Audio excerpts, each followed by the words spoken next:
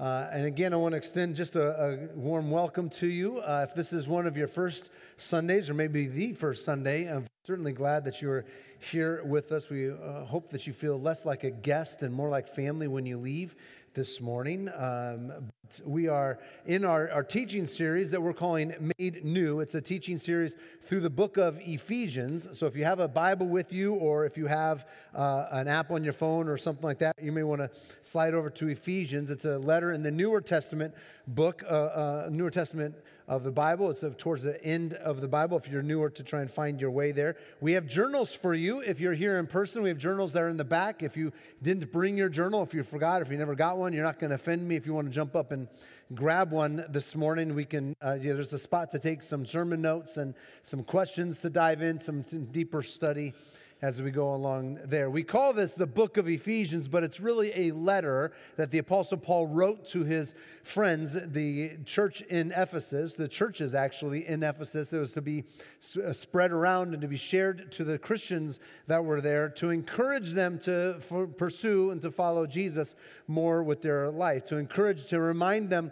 of who they were and who they are and what God is calling them, the kind of life that God is calling them to do. So this letter that Paul wrote, inspired by the Holy Spirit, has been passed down to us as followers of Jesus to be encouraged in our life, to be encouraged in what God would be calling us to do as well. He said at the very beginning of the book, in the first chapter there, if the eyes of our heart would be opened, that we would see the goodness of God, and we would see how He has the power of God to radically alter the trajectory of our life. Radically change, in other words, the direction of our life from one direction to the next. And so we're going to see that all the way throughout his letter, this idea that we can live a new way of living in and under the reign of Jesus in our life. So my encouragement for you, wherever you are in your life with Jesus, if you feel like you're just starting this journey with Jesus, or you feel like you've been traveling with Jesus for what seems like decades, my encouragement, my hope for you this morning is that you would have a better understanding of the life that God is calling us to because of Christ and the power of God at work in our life to change the trajectory of our life, to find the eternal life that God has created for us. So this morning we're going to consider Ephesians chapter 2. So again, if you have a Bible with you, you want to find your way to Ephesians chapter 2. In particular, we're going to look at the first 10 verses of Ephesians chapter 2. You can look at the screens behind me as we go, or you can follow along in your own Bible or on the app that you have with you. But Ephesians chapter 2, verses 1 through 10, and then we'll settle in to see what God teaches us through His Scripture this morning. As for you, Paul says, as for you, you were dead in your transgressions and sins, in which you used to live when you followed the ways of this world and of the ruler of the kingdom of the air, the Spirit who is now at work in those who are disobedient. All of us also lived among them at one time, gratifying the cravings of our flesh and following its desires and thoughts. Like the rest, we were by nature deserving of wrath, but because of His great love for us, God, who is rich in mercy, made us alive with Christ even when we were dead in transgressions. It is by grace you have been saved. And God raised us up with Christ and seated us with Him in the heavenly realms in Christ Jesus, in order that in the coming ages He might show the incomparable riches of His grace, expressed in His kindness to us in Christ Jesus. For it is by grace you have been saved through faith. And this is not from yourselves, it is the gift of God, not by works so that no one can boast. For we are God's handiwork, created in Christ Jesus to do good works, which God prepared in advance for us to do. Let me pray for us and we'll dive in and see what God teaches us through the passage today. God, we come before you and we believe that this Holy Scripture has been inspired by you. That Paul, through his relationship with you, was inspired to write and encourage these words nearly 2,000 years ago. And they've been handed down, preserved for us to encourage and equip us. We believe in not only the inspiration, but it can be authoritative in shaping our life. And so we ask that you use it to equip and encourage and lead us to a life in your kingdom. It's in your name we pray. Amen.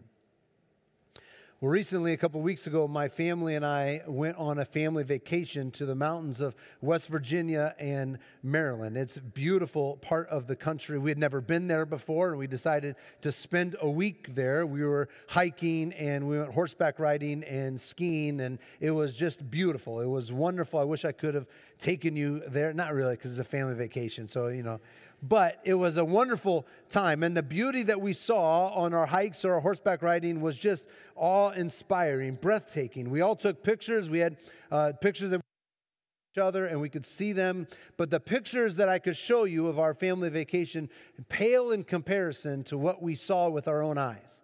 Just not even close to being able to show you the grandeur and the majesty of frozen waterfalls and mountains, rises and sunsets, and you just couldn't take it all in. You just to smell the fresh air and to feel the briskness of the air and to smell the pine trees and all of it around on this little family vacation. I have a snapshot I could show you, but it doesn't do justice to what we saw. We could stand on one of these rocks on the hike that we took. Was right by this river, and you could see the river flowing from our right to our left. And at one point, it went over a 50-foot waterfall, and there's frozen icicles on either side of it, and the rush and the roar of the river and all the stuff that was coming at us at every angle. And all of that to say, we took pictures, and I could show you this frozen rock and this frozen icicle, but it doesn't give you the context. It doesn't show you all that was there when we stood on these rocks and we took it all in. I don't know if you have this capability on your phone, but I have on my phone the ability to take what's going on as a panoramic picture, right? Where you put your little button and you slowly move the camera, not too fast or not too slow, and kind of keep it so that you can take a picture and be able to capture all of it. Not just one spot, but all of that. And even a panoramic shot that I could show of the river really doesn't do the justice. It was much greater, much bigger than what this little picture could really take. And what Paul is doing in this short passage, these 10 verses, is trying to paint, if you were, a panoramic shot of our life with Christ. Not just the specific one little thing about it, but the whole panoramic view. And even the panoramic view, even these 10 verses don't quite capture all the grandeur of our life with God. But it's Paul's attempt to show us the wholeness of our life with Christ. And while it's true, and it's really good for us to zero in on one particular area of it, just like it would be good for me to show you one particular picture of that needle of the pine tree and how the ice and the snow was hanging off of that and the great detail of that. And that's a really good aspect. It doesn't do its justice unless you see it in its context. And that's what Paul is trying to do for us. While we could spend decades even studying just one verse of these 10 verses, and that would be a good thing to do this morning, we want to look at the panoramic view. We want to look at the grandeur of our life with Christ and what it is that God is calling us to and what it is He's calling us from. This is what we'll see in our short 10 verses, because Paul will begin on this panoramic view. He begins with were. And then he moves to who we are, and because of who we are and the power of God to change the trajectory of our life, he calls us to who we're becoming. All in these 10 short verses, you begin to see this panoramic view of who we were and who we are and what it is that God is calling us to become. And for sure, we can spend hours upon hours looking at one of those three, but in these 10 verses, Paul gives us a good view of the magnitude of our life with Christ. And then these things begin to take shape as we see them put into perspective, not just what they were, but where they are in place of our life with Christ, where they are placed along this panoramic picture. And so Paul starts with who we were. So listen again, verses 1 and 2. He says, "As for you, you were dead in your transgressions and sins, in which you used to live when you followed the ways of this world and the ruler of the kingdom of the air, the spirit who is now at work in those who are disobedient. So Paul begins this panoramic picture of our life with Christ with describing our life before Christ. He describes it by saying that we were dead, or in other words, we were wandering away from God. We were wandering from God, and in our wandering from God, we were cut off from the life that we were meant to live. He says we were following the ways of this world and the prince of the air of this world, the kingdom of this world. We were all living that way. We were following, we were wandering in that way, and we were cut off from the life of God. And because of that, you were spiritually dead. You experienced this spiritual death to you when you wandered away from the life-giving source of life with God. You were dead in your sin and your transgressions. You had wandered off from the life-giving relationship with God. See, you and I were created for union with God, oneness with God, where we enjoyed that relationship, and yet sin entered the world, and so did brokenness.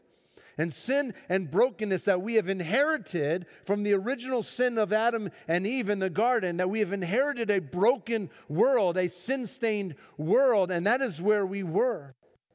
And when we've inherited this brokenness and this sin nature, we have wandered away from the source of life itself. And Paul says that wandering has led you to a death. You are, he says, spiritually dead. You may be physically alive, your body may be physically alive, but your soul has lost its nourishment, has lost the source of life itself, and you are spiritually dead, he says. You and I, we are prone to wander, as the old hymn says. Lord, I feel it, prone to leave the God I love. And in that wandering, we are cut off from the source of life itself. And again, while we may be physically breathing, our souls are lacking the nutrition that they need. And as a result of this inherited, sinful, broken nature that we have, we are spiritually dead, he says. But we can't completely blame that brokenness on the nature that we've inherited. For when Paul says we are dead in our sins, he's referring to the nature that we've inherited, the broken nature that happened in the garden when sin entered the world and brokenness into the world. He says, you were dead in your sins, which gives reference to the brokenness of our nature, the brokenness of our world around us. But when he says that you are dead in your transgressions, or some translations say your trespasses, when you are dead in your transgression, it carries the notion of willful disobedience. Willful disobedience. It is our choosing to wander. It's our choosing to walk in the ways of the world, gratifying the sinful, fleshful aspect of my life, contrary to the will of God. So we are dead spiritually, both because of the inherited brokenness that we have and our willful disobedience. Both cause our spiritual death, a brokenness to happen in our souls. Paul is very clear that he says that all of us have fallen short of the glory of God. And in this beginning picture of this panoramic picture that Paul starts off with, he says, this is who we were. This is where we were. We had wandered so far that our souls had lacked nutrition and that we are spiritually dead, both because of the brokenness we've inherited and also because we have willfully disobeyed. And we've gone that way. It's exactly what God described what happened in the garden. It's exactly the way God described it when he said to Adam and Eve that you will surely die. And it's what's been happening ever since. Not only our brokenness that we've inherited, but we are prone to wander, prone to follow the ways and the patterns of this world by willfully choosing a way that is contrary to the way of God. And here's the thing that we need to know about being dead. When we are wandered and our souls don't have the nutrition and we experience a spiritual death, then we are in no position to rescue ourselves. We can't breathe life into us when we have no life to give. We need the breath of another to resuscitate us. We can't do that on our own, for we are spiritually dead. We need the breath of another to make us alive. This is what Paul says you were. But then he pivots in verses 4 and 5. Remember, he says, you are dead in your sins and your transgressions because of following the patterns of the world, because of the brokenness you've inherited. You have wandered away, and that wandering has led to a spiritual death. And then listen to verses 4 and 5. But because of his great love for us, God, who is rich in mercy, made us alive with Christ, even when we were dead in transgressions. For it is by grace you have been saved. See, if our wandering will lead to death, then through Christ we are saved. We are resuscitated to a life, unhindered fellowship life with God. So we are brought back to the original creation intent. So while we were dead because of the brokenness we inherited in our willful disobedience, Christ, because of his rich mercy and his outlandish love for us, has breathed into us again and has made us alive. Renewed us with him to unhindered fellowship once again with him, where we can live with him. It's what we were created for. It's what you and I were made for, was enjoying this relationship with God in his presence. And he gives us a destiny and a purpose and a life that we can live because of him. Paul says this is all because of grace that you've been made alive.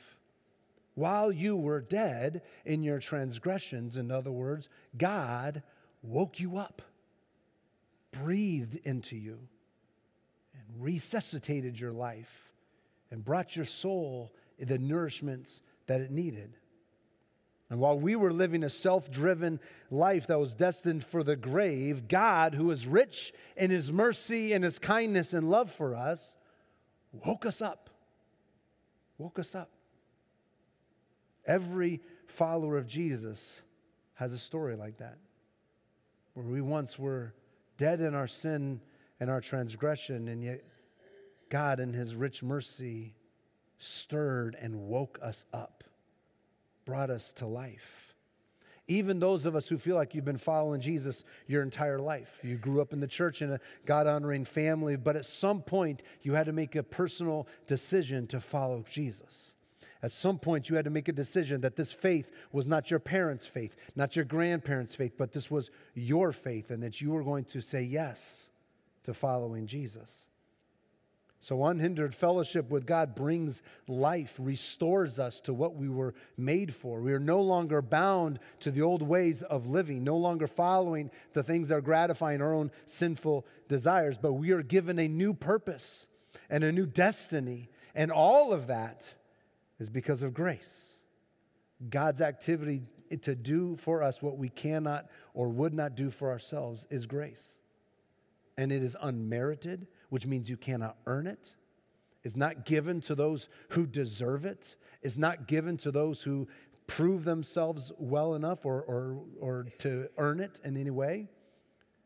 It is given, this grace is given out of the very character of God. Notice when Paul says God's love and his mercy came to us when we were dead in our sin and transgression. Notice when Paul says God's love moved to wake us up. Not when we woke ourselves up, not when we began to turn, not when we began to realize our need for him, but God's love came to us while we were dead in our sin and transgression. While we didn't want anything to do with him, he came to us. Paul says it is clear as day in Romans 5 verses 8 that God demonstrates his own love for us in this, that while we were still sinners, Christ died for us. While we could do nothing on our own, Christ breathed into us. While we could not resuscitate on our own, God's grace showed up in a way to bring us back to life. So this grace is not because you and I are born into the right family, or because we have the right address, or because we have the right things to do or the right clothes to wear. This grace is because of the character of God, not because of our doing or undoing. Paul says, you once were dead in your transgressions and your sins, but God, who is rich in mercy and love, brought you into new life. Not because you have done anything, but this is all because of grace that you have been saved, unmerited Grace, God's activity to work in your life, to do for you what you could not or would not do for yourself is all grace. It's all grace. And he does this to demonstrate the incomparable riches of his mercy for us. See, God takes broken, dead things, people broken by nature and broken by willful decisions, and he brings new life to them. That's grace. That's grace. Unhindered life with God is accessible by faith because of grace. And when those truths begin to kind of settle into our hearts and the ramifications of this identity in Christ, that we've been made alive because of Christ, that new life has been brought into us, well, then we would begin to live with humility more than anything else. Humility would be a key marker of a maturing follower of Jesus. Because until the monumental nature of God's mercy and rich love for us, until that really grips our heart, then we will continue to play the game that we are holier than thou. We'll continue to look down our nose at those bad people out there that behave badly. But it's passages like this that give us the whole panoramic view that once we were and now where we are now. And why is it that we are where we are now, that we begin to remember from where we were before, we begin to remember where it was and how it is that we are here. And it is by grace alone. It's by grace alone. And then we come to verses 8 to 10. Passage, by the way, if you have your journal with you, is a passage we've been trying to memorize, because this is such a key passage to really resonate in our minds and our hearts and our lives. It's a wonderful summary of our life with Christ. For it is by grace you have been saved through faith. And this is not from yourselves, it is the gift of God. Not by works, so that no one can boast. For we are God's handiwork, created in Christ Jesus to do good works, which God prepared in advance for us to do. It's the unhindered fellowship with God when he breathes life to us to renew us with him. Well, it brings purpose, it brings a destiny. We are made with a new purpose. We are God's handiwork, Paul says, created in Christ Jesus to do good works for which he has prepared for us from the very beginning. From the very beginning. We are created, in other words, brought back to life, in other words, breathed into, in other words. We are created for ministry. We have a purpose, a ministry to be a part of it. It's not that we've been given this new life, brought from death to life, and that's the end of it. It's not that you once were dead and now you're alive and you just wait around for heaven one day. It's not that you were breathed, that you were broken, and now you've been made new, and you just sit around and wait for some heavenly angels to come around, and we can float around on clouds and play harps all day. That's not why we've been made new. We've been made new for a purpose. We've been created, brought to life for ministry, to do the good works that God's prepared for us in advance to do. He's created us for ministry. He's created us for this life. It's not just that he's brought us to a healing life, so for our own sake, but he's brought us this unhindered fellowship with God for a purpose, for a ministry, for a cause. And what is that? What is the purpose or the cause or the reason that God would breathe life into you? Why would he resuscitate you when you were broken and dead? What's the good works that Paul says that God created for us from the very beginning, purpose for us in the beginning? Well, if you were here, or if you remember in Ephesians chapter 1, Paul says that the mystery of God, the purposes of God is to bring unity to all things under Christ. To bring unity and peace to all things, to all people, and all cosmic, and all the creation itself would be one in unity and peace under Christ. So as followers of Jesus, who once were dead in our transgressions and sin, but have been made alive because of the grace of God in our life, we have a purpose to bring oneness and peace and unity to the world around us. So we begin to follow the manner of Christ.